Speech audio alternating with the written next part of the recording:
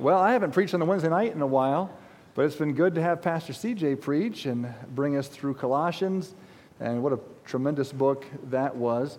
And I haven't, not only have I not preached on a Wednesday in a while, I haven't preached on this Wednesday, the Wednesday before Thanksgiving. I'm always gone, but I'm glad to be able to be here and to think about the subject of Thanksgiving. You know, in today's culture, now people just call it Turkey Day. That's all it is Turkey Day. And maybe a day to watch football. It's a holiday to get off of work and so forth. But there is so much more to this day for the Christian. And of course, if you know the history of this day, it goes back to the pilgrims thanking the Lord for His goodness in their lives. And of course, people today have tried to wreck that whole picture and say pilgrims never should have been here in the first place and blah, blah, blah, blah, blah. Well, I'm just glad they were thankful for God's goodness in their life, okay, and His provision. So many of them had died. So many of them didn't even make it off the boat. And if they did make it off the boat, they did so just to die in the first winter. And, there's a lot of things they could have said. A lot of griping, grumbling. Lord, did you bring us all the way around the world to kill us off one by one? And there's all kinds of things that could have been said. And maybe they thought it, and maybe somebody said it. But I'm glad to know that there was a day when those folks said, no, we're going to stop, and we're going to take a meal and fellowship together, break bread together, and give thanks for God. He is faithful and He is good. I believe one of the sins of the Bible that stands out consistently from cover to cover is the sin of ingratitude. It's a sin of unthankfulness, a sin of really self-centeredness, looking at what I deserve and what I'm entitled to. Entitlement is plaguing our society today, and people are celebrated if they champion themselves and their entitlement. And, yeah, you're right, you deserve that, and everything. And there's nothing about humility that's celebrated today. It's just arrogance and pride and entitlement that is celebrated by and large in our culture.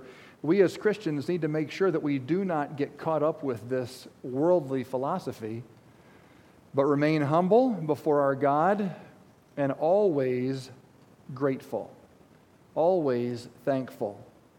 The culture does not set the tone for Christians. We let God's Word set the tone.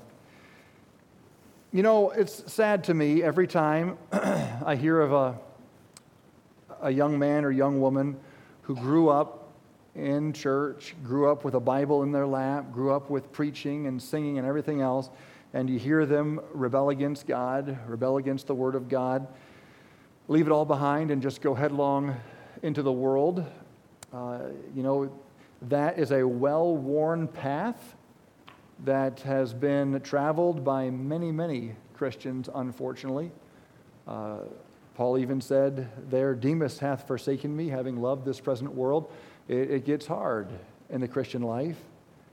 And things happen, and people get upset, and you begin to get bitter, and for whatever reason, you say, enough's enough, and off you go, seeking other things. But I've always wondered, what are the key things that cause this progression to take place? What triggers it? I really believe it does come back to gratitude. When you look at a teenager, for instance, who's raised in a Christian home, and everything that they're given in that Christian home, though it's not a perfect home, and their church, no doubt, is not a perfect church. No doubt they had hurts. No doubt there was problems.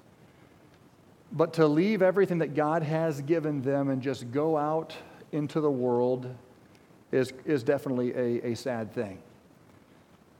And I believe that it is oftentimes that perspective that cannot see what God is doing and thank Him for it, that leads an individual then to just park on what I didn't get, what I should have had, what I should have deserved or whatever, and you fester, and that unthankful spirit begins to produce fruit that leads in a very scary direction. What is it that causes a once joyous Christian servant who served the Lord faithfully for 30 years, taught Sunday school or whatever, what is it that causes this individual to live out their final years, their golden years, the prime years of committing to faithful men who shall be able to teach others also? What is it that causes that dear saint to become sour and live out their final days in bitter despondency? Well, something got sideways somewhere along the way. Somebody did something they weren't supposed to do. Somebody said something they weren't supposed to say, and they should have known better. And I'm hurt, and I'm tired of being hurt, and I've been hurt too many times, and how could God let this happen, and blah, blah, blah. And now here's this saint who's off on the sidelines, checked out, bitter, angry, and causing, instead of a legacy of faith to be handed off to the next generation, it's a legacy of now bitterness. And the next generation said, I don't want any part of that. Maybe I'll just save 70 years and take my exit now. Thanks, Uncle so-and-so. These kind of things are sad. These are very tragic things. And, life hurts, and it's going to hurt. And church sometimes hurts. And church people will disappoint you, and pastors will disappoint you. May I say, hurt you. And things will happen. But as Pastor CJ mentioned a moment ago when we sang that song, there's always an opportunity to be grateful, to stop and thank the Lord. If you can't thank Him for anything, you thank Him for breath and you thank Him for salvation. And if you just park on that for a while, you just might see your spirit lift just enough to see something else you can thank Him for. And then something else from there, and God can begin to change your perspective. When I think of this, and we'll be in Romans in a minute. When I think of this, I think of David. David was a guy that had so much go wrong. He had so many people stab him in the back. He wrote Psalms about those people. I mean, what they did to him is forever inscripturated. Like, we know exactly who did what and so forth. And he had so much go wrong in his life, but you know what? He had a lot of stuff go right.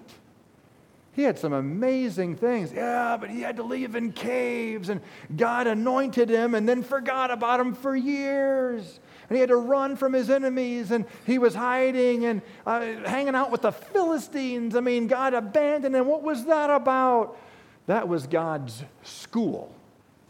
That was how to be a king of Israel, freshman year, sophomore year, junior year, senior year, grad school.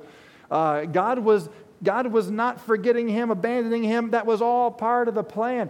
And you see David struggling with it. And that's not the message tonight, but just warming up to it. You see David struggling with it all the way through the Psalms. And you see him complain, and you see him wrestle, and then you see him say, no, praise the Lord for this, and praise the Lord for that, and He is good. And then he'll stop, and he'll start going back to it again. But this guy got me mad. And that guy, Lord, remember him. But you know what, though? But hang on, but let's praise God for... And David teaches us much about this struggle. But nobody has to leave God for the world. No teenager needs to rebel. No teenager had it so bad that there was no course but to just go off and do it their own. No Christian servant in their 70s or 80s was hurt so bad that they had no choice but to just be sourpuss till Jesus comes. No, all of us have plenty in the Word of God to direct us back to the example and many examples of those who were able, in the hurt, in the tiredness, in the sickness and despair, and whatever they were dealing with, they were able to find thankfulness. I had a whole lot more notes for the screen, and I somehow deleted them all before I gave them to John. So at 20 minutes before the service, I was quickly recreating a couple of slides. So we're not going to have much on the screen. But we do have at least one verse. And if you have your Bible, you can find the others.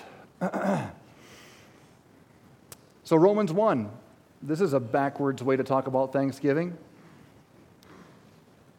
But this is Thanksgiving nonetheless. Verse 21 says, because that when they knew God, they glorified him not as God, neither were thankful, but became vain in their imaginations, and their foolish heart was darkened. And then this scripture, this passage continues from this point to get worse and worse and worse and worse. You know this passage. I'm sure you know it well. You've got people who eventually become blasphemers, God-haters. They become bent on sin, bent on evil, and God eventually just turns them over to their reprobate mind. And that means a mind that's just worthless, just a worthless mind. He just turns them over to it. I read one author, and I like what he said. He said, it's not that God declares anyone reprobate. You are now henceforth reprobate. Now you're done. But you pursue this, and he finally just turns you over to it. Did you know that if you pursue something long enough, God just might say, go for it? Brother Charlie and I were talking today in my office about Balaam. Balaam's a fun guy to study. What a character. Balaam is an Old Testament example of this. He wasn't thankful. He knew something about God. But he had his own imaginations of what he wanted. He was covetous. He was not thankful and content. And his foolish heart was darkened. And he kept trying to do certain things that he thought would benefit him. He pursued that which would give him station and wealth and set him up for life, and God said, no. And Balaam would say, okay, I'll try again tomorrow. And God withstands him and even uses his donkey to withstand him. He crushes his foot against the wall. Do you guys remember this story? If not, go back to Numbers 22 and be like, what in the world was Pastor talking about? Numbers 22, 23, 24, read the story. And then the end of the story is Numbers 31. But at the end of the time with the donkey talks to him miraculously. God puts words in the donkey's mouth. Sometimes, did you know, when you won't listen to God and you stop hearing his voice, God will start talking to you from other places. He'll get your attention here, there, or if he has to open the donkey's mouth, he does love us enough to do that. And then he sees this angel with a sword. Like, how did you miss that? He sees what he wants to see, just like you and I oftentimes. We see what we want to see. We're going where we want to go. We're doing what we want to do. Oh, there's an angel trying to kill me. Oh, God, were you mad at me? You didn't want me to do this? And every time he asks God, should I not do this? God says, okay, go ahead. And God's not playing games with him. He's testing his heart. He's telling him, I don't want you to go. I don't want you to go. I don't want you to go. But every time Balaam pushes against that no, God says yes. And then finally, God just turns him loose. But God fills his mouth with the prophecies that he wanted to bless his people with. Ultimately, Balaam goes home upset. And in chapter 31, we find out that he counseled the Midianites, some counsel that was basically go cohabitate with the Israelites and then intermarry with them, and that's how you can bring these people down. So in a sense, he cursed the people, or tried to, even though God said, I'm going to bless them. He pursued his own way. God gave him over to his empty, worthless, reprobate mind. And Numbers 31 tells us that he perished with the kings. When Midian was destroyed, Balaam was with them. I personally believe he was with them because he got the reward he had been seeking the whole time. And when they came in with the sword, here he was right with his buddies. And he gets the end that he had coming to him. You see in Romans 1 this reprobate mind where God finally says, you want this so bad? You want this sin so much? I will just give you over to it. And when that happens, guess what? It gets worse. He gave them up to vile affections. Even their women did change the natural use to that which is against nature. Likewise also the men, leaving the natural use of the woman, burn their lust one toward another, men with men, working that which is unseemly. And it goes on and on. They're given over to a reprobate mind. They're filled with all unrighteousness, fornication, wickedness, covetousness, maliciousness, full of envy, murder, debate, deceit, malignity, whisperers, backbiters, haters of God, despiteful, proud, boasters, inventors of evil things, disobedient to parents, without understanding, covenant breakers. I'm sorry if I'm going fast here. Without natural affection, implacable. It means unable to be placated. Unreasonable. You can't reason with them. You can't make a truce with them. Unmerciful. Who, knowing the judgment of God, that they which commit such things are worthy of death, not only do the same, but have pleasure in them that do them. Now, when we talk about this passage in Romans chapter 1, we usually are applying it to the lost and unbelieving world. But there is definitely a sense in which a believer who follows this same progression, starting with the verse that we started with, verse 21, can experience as a carnal individual much of the same errors, much of the same darkness, much of the same blindness. I've lived long enough to see many believers who have so quenched the Spirit, gotten so discouraged, so hardened, so backslidden. They've experienced many of these same things. Now, before you just jump in and say, they couldn't be saved, I would say, I think the Scripture shows us many examples of believers who the Bible never says was not a believer, and yet they fell into all sorts of self-centered sin. Got themselves in a world of hurt. David even being one of them.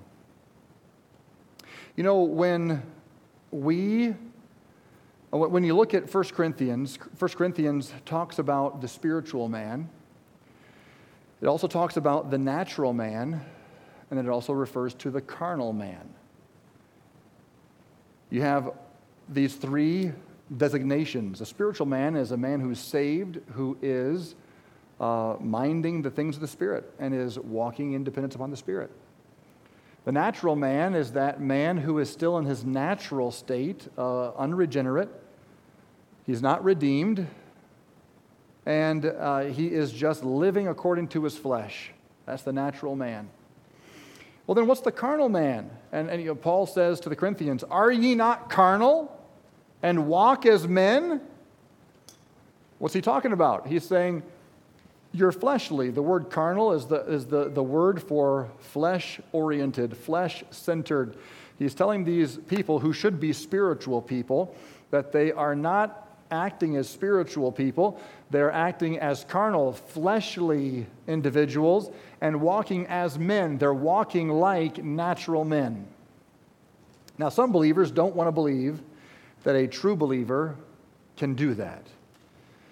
But if that was not the case, 1 Corinthians would have had no point. We wouldn't have 1 Corinthians. 1 Corinthians covers just about every sin you can sin.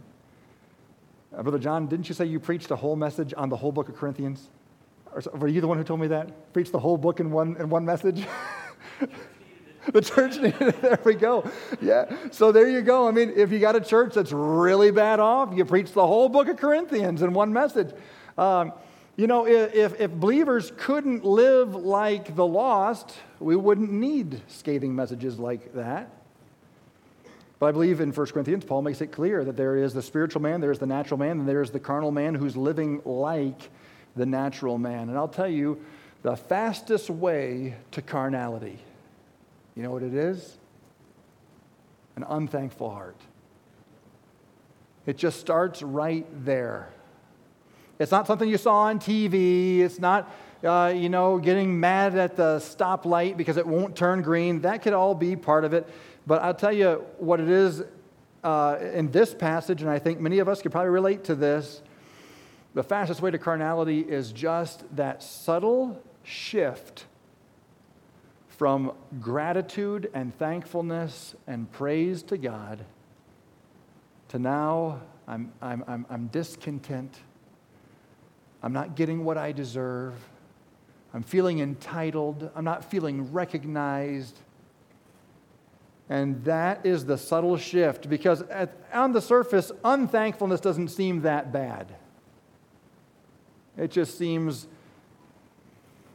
like, oh, come on. Everybody has this. But this is the beginning of the progression, folks. You see it again in verse 21 on the screen there. When they knew God, they glorified him not as God, neither were thankful, but became vain in their imaginations. Their foolish heart was darkened, and then it goes bad fast. I believe this is where it starts with teenagers. I preached in I don't know how many Christian schools in evangelism. I was a young evangelist, and so young evangelists oftentimes get a lot of Christian schools. And you would think, man, a Christian school would be the best place to preach. All these kids that love the Lord, all these Christian kids in one place. I mean, it's going to be great. I am telling you what,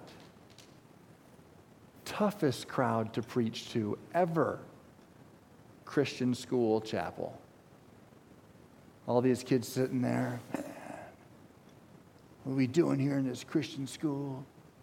If I was in the public school, man, I'd really be cool. I'd have all these friends. I'd play football.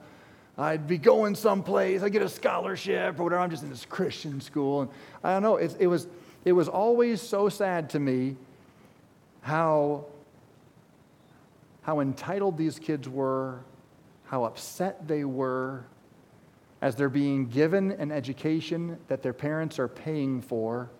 They could have a free education in the public school. Parents are working 2 jobs to put them through Christian school. These Christian school teachers are making $18,000 a year. The principal's working 3 jobs. They're scraping together to do this. We're going to do a Christian school. All the old ladies at the church volunteer in the cafeteria and all of this. Let's make this happen. These kids are coming through. I hate this place. What is up with this? This is just a bunch of garbage food and stupid academics, and why are we wasting our time in here? Sad. And a lot of those kids, many of the Christian schools, they would say their mission would be to prepare the next generation of Christian leaders to impact the world for Christ. But many of those kids go straight into the world as fast as they can. And it's not just the Christian school. I'm not here to preach against Christian schools. We don't have a Christian school. We have a lot of homeschoolers. We have a homeschool fellowship day, one Friday a month. It's great. It's fun. You know what? You'll find the same thing in Christian homeschools. Not all the time, but you'll find it. Oh, we're missing out. If I was just in the public school, what I could get, what I could have. And mom is homeschooling 7 kids, and she has 2 in diapers, and she's cooking with this foot and answering the phone with that foot, and and all this, and dad's trying to keep it together, and every now and then he gets that call, come home if you ever want to see your kids alive. And there's so much goes into that, and you got a kid. Ungrateful, resentful. I've heard kids even talk about how homeschool was abusive by virtue of the fact that they were kept from certain things they were entitled to. It was emotional, psychological abuse. We were sequestered away in our house, isolated from the world, scarred forever. One day, that kid's going to sit down next to the Apostle Paul in heaven, assuming that's where that kid makes it. And he's going to be like, man, I was abused. Paul says, really? What happened to you? My parents homeschooled me. And Paul's like, wow, I had shipwrecked, stoned 3 times, stripes on my back and all this. And not just the Apostle Paul. I mean, I think many of us today in America have just lost perspective.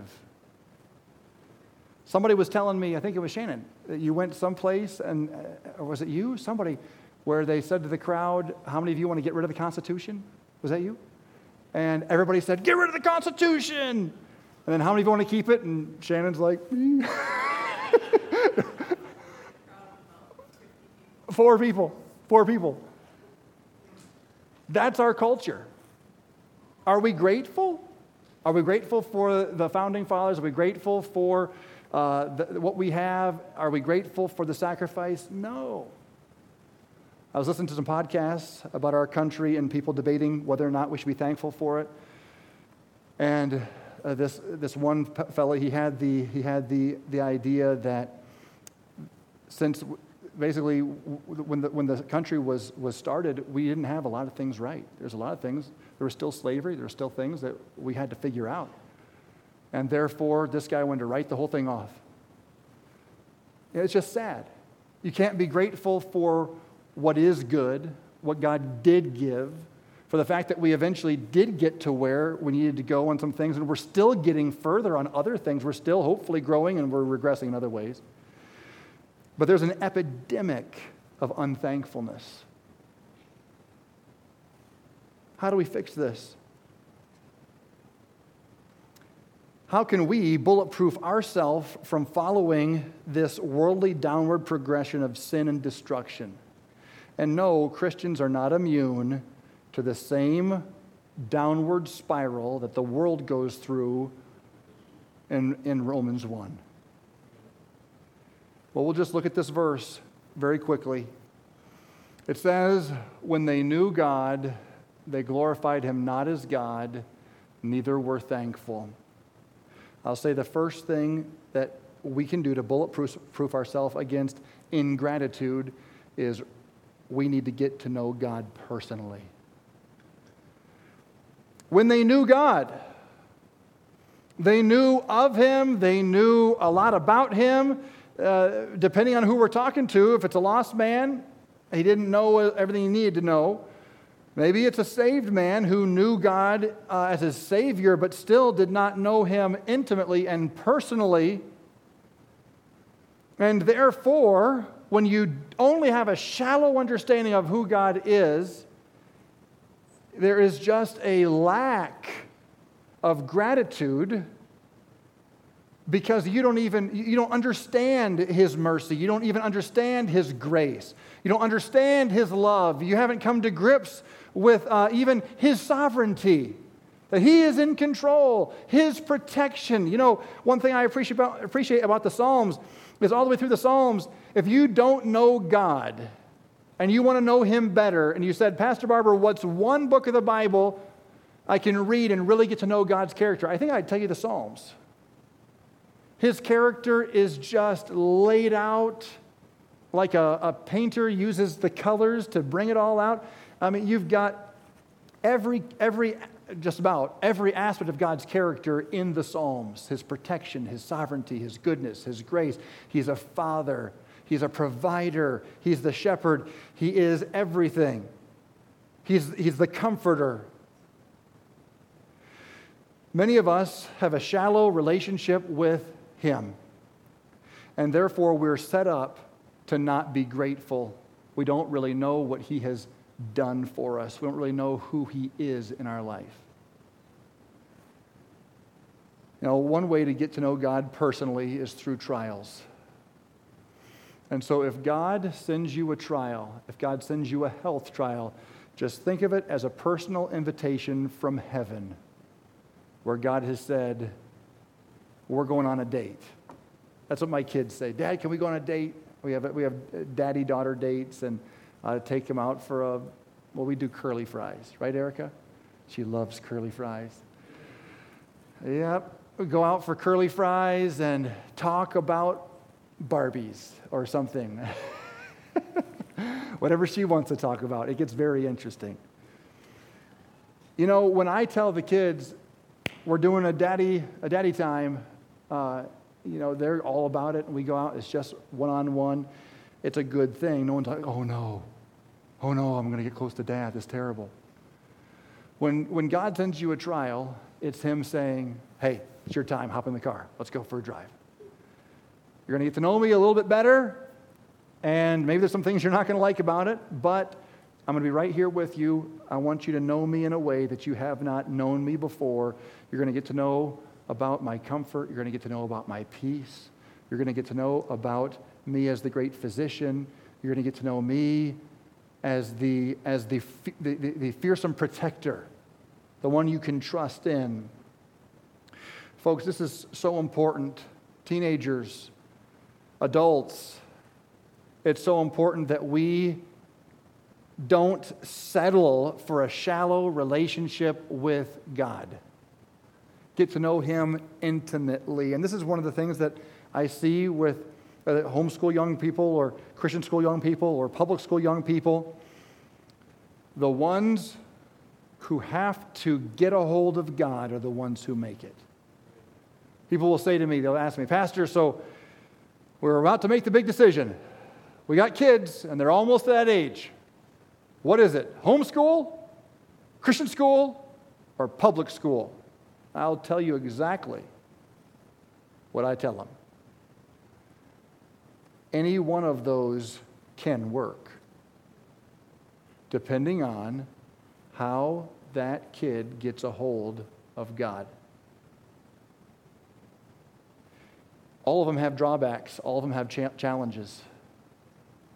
But I would not say, like some of my pastor friends would, I've heard them thunder from the pulpit, basically it's akin to sin to put your kid in a public school. Not necessarily. In some cases, the family has no choice. And I'll tell you about some kids who go to public school. Some kids who go to public school learn to get God down deep in their soul. And some kids who go to Christian school learn to float with the rest of the dead fish that are stinking down the river. Now, I don't think that you have to go to the devil from the Christian school. I don't believe you have to go to the devil from the public school. I do believe this, wherever you are, you have to get to know God personally and deeply, and He has to be real to you. He cannot be your mommy's God or your daddy's God. He has to be your God. And in Romans chapter 1, you have people that God just didn't get very deep in their life. They knew God, but secondly, they glorified Him not as God. So secondly, we need to glorify Him as God in our life. This is a big deal. Glorify Him as God. What is this saying? You are ascribing to Him the glory He deserves in your life, in your existence. You are recognizing everything I have is from Him. You know, when I was a kid, I really struggled. My parents had me homeschooled, and I had people asking me if I would go out for JIK high school. There was a couple of kids who went from there to Division I school, and then one of the guys played for the LA Clippers. We were the same age. And I wanted to go so bad, and I felt like my parents were holding me back. Well, they knew every kid's different. Every kid is different. And if I had gone to Case High School, I know what I would have done, and my parents knew what I would have done. I would have just gone, I was not strong. I was not settled. I would have gone straight to the world. I knew it. They knew it. And I couldn't see what God was doing in my life, and so I complained about it. As opposed to, I could have glorified God for two parents who loved me enough to say, John, we know that this is not what you're supposed to do. I know you love basketball. I know you want to play for Case, but you're going to play for the homeschool team. How about that? And it's going to be great. But I could have glorified God that He had given me parents that loved me, parents that protected me, parents that prayed for me. I remember thinking, I remember one day I was so upset. I remember laying in my bed at night, and my coach at that time was a man named Mr. Hall. And Mr. Hall's son, his name was Danny Hall. He was our point guard. Danny Hall was about, I don't know, whatever. If I'm this tall, Danny was down here. A little kid.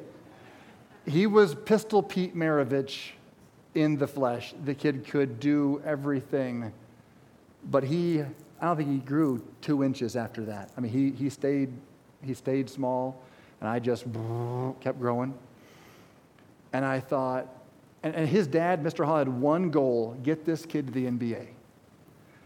Well, that kid wasn't going to go to the NBA. He needed a growth spurt. He was just too short. He would have been Muggsy Bogues, 5'3". And I thought, God could have put me in Mr. Hall's family. All I need is a dad like that to get behind me. And I was 6 foot at 12, 6'4" at 14, and just give me the right coach and the right thing. If it just lines up, man, maybe I could go somewhere. God, you messed it up. You got the wrong kid in the wrong family or something. And I remember questioning God, and I loved my mom and dad. I didn't really want to leave the family. I just wished something could have been different. You know what I'm saying? I remember questioning God, and that led me into ingratitude, which led me into darkness and vain imaginations, and I even started down this trail.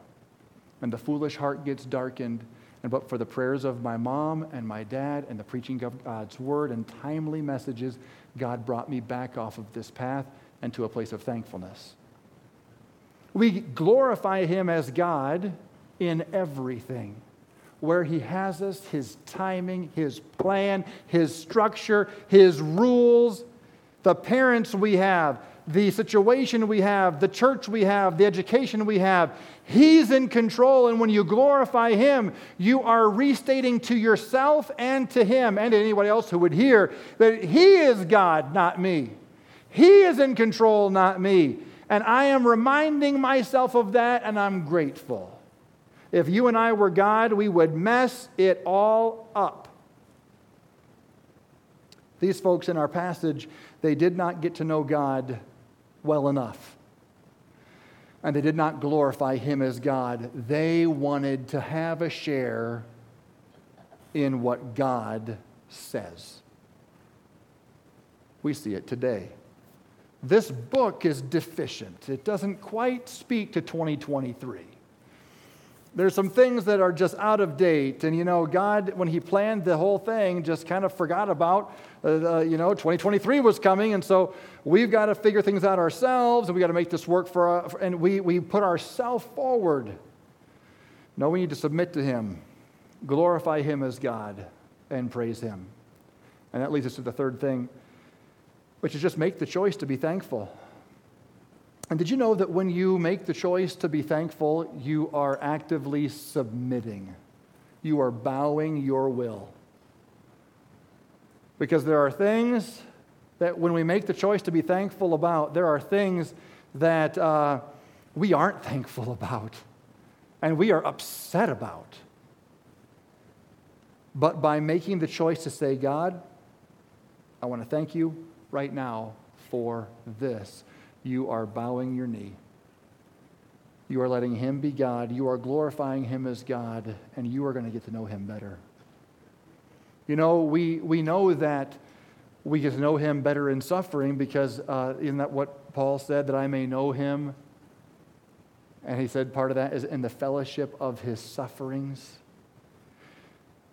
Thank God for your suffering. Thank God for the injustice. Thank God that you were done wrong. Oh, are you telling me to be a doormat? No, didn't tell you to be a doormat. Told you to be thankful. You can do the right thing. You can stand up for what's right. You can do it in the right way. You can make a spirit-led appeal. You can write a letter. You can do what you need to do. But you can also be totally thankful for where God has you and what God is doing in your life and make this choice to be grateful. I think sometimes parents see a chapter like Romans 1 and they look at their kids and they get scared to death. Oh, Lord, that wouldn't happen to my kids. Oh, Lord God, don't let that happen to my kids. And we do need to pray that. But did you know that you can get ahead of it? You don't have to chase all of these things. Backbiters and haters of God and spiteful and proud and this and that. Oh, wear yourself all out. Just go to the beginning. Teach your child to get to know God personally. Teach them how to glorify God in everything, singing His praises. And by the way, let me just stop there and say, if your kids are struggling with thankfulness, gratitude, and contentment, they may have learned it from you. So if we're griping and singing that song, we need to sing a different song and teach our kids the first, second, third verse in the chorus, how to glorify Him as God, and then make the choice to be thankful. In everything, give thanks. For this is the will of God in Christ Jesus concerning you. Now, this is easy to preach when things are good. Easy to live when things are good. Thank you, Lord, for this great day. Thank you, Lord, for that promotion. But it's a whole lot harder when things go bad. And this is where we need to make some decisions ahead of time. Write some things down. Make yourself accountable to your spouse. Hey, hon, whatever happens with this decision at work, we're going to thank God for it. Whatever happens with this prognosis from the doctor, we're going to thank God for it. And just get ahead. I'm going to make the choice to be thankful.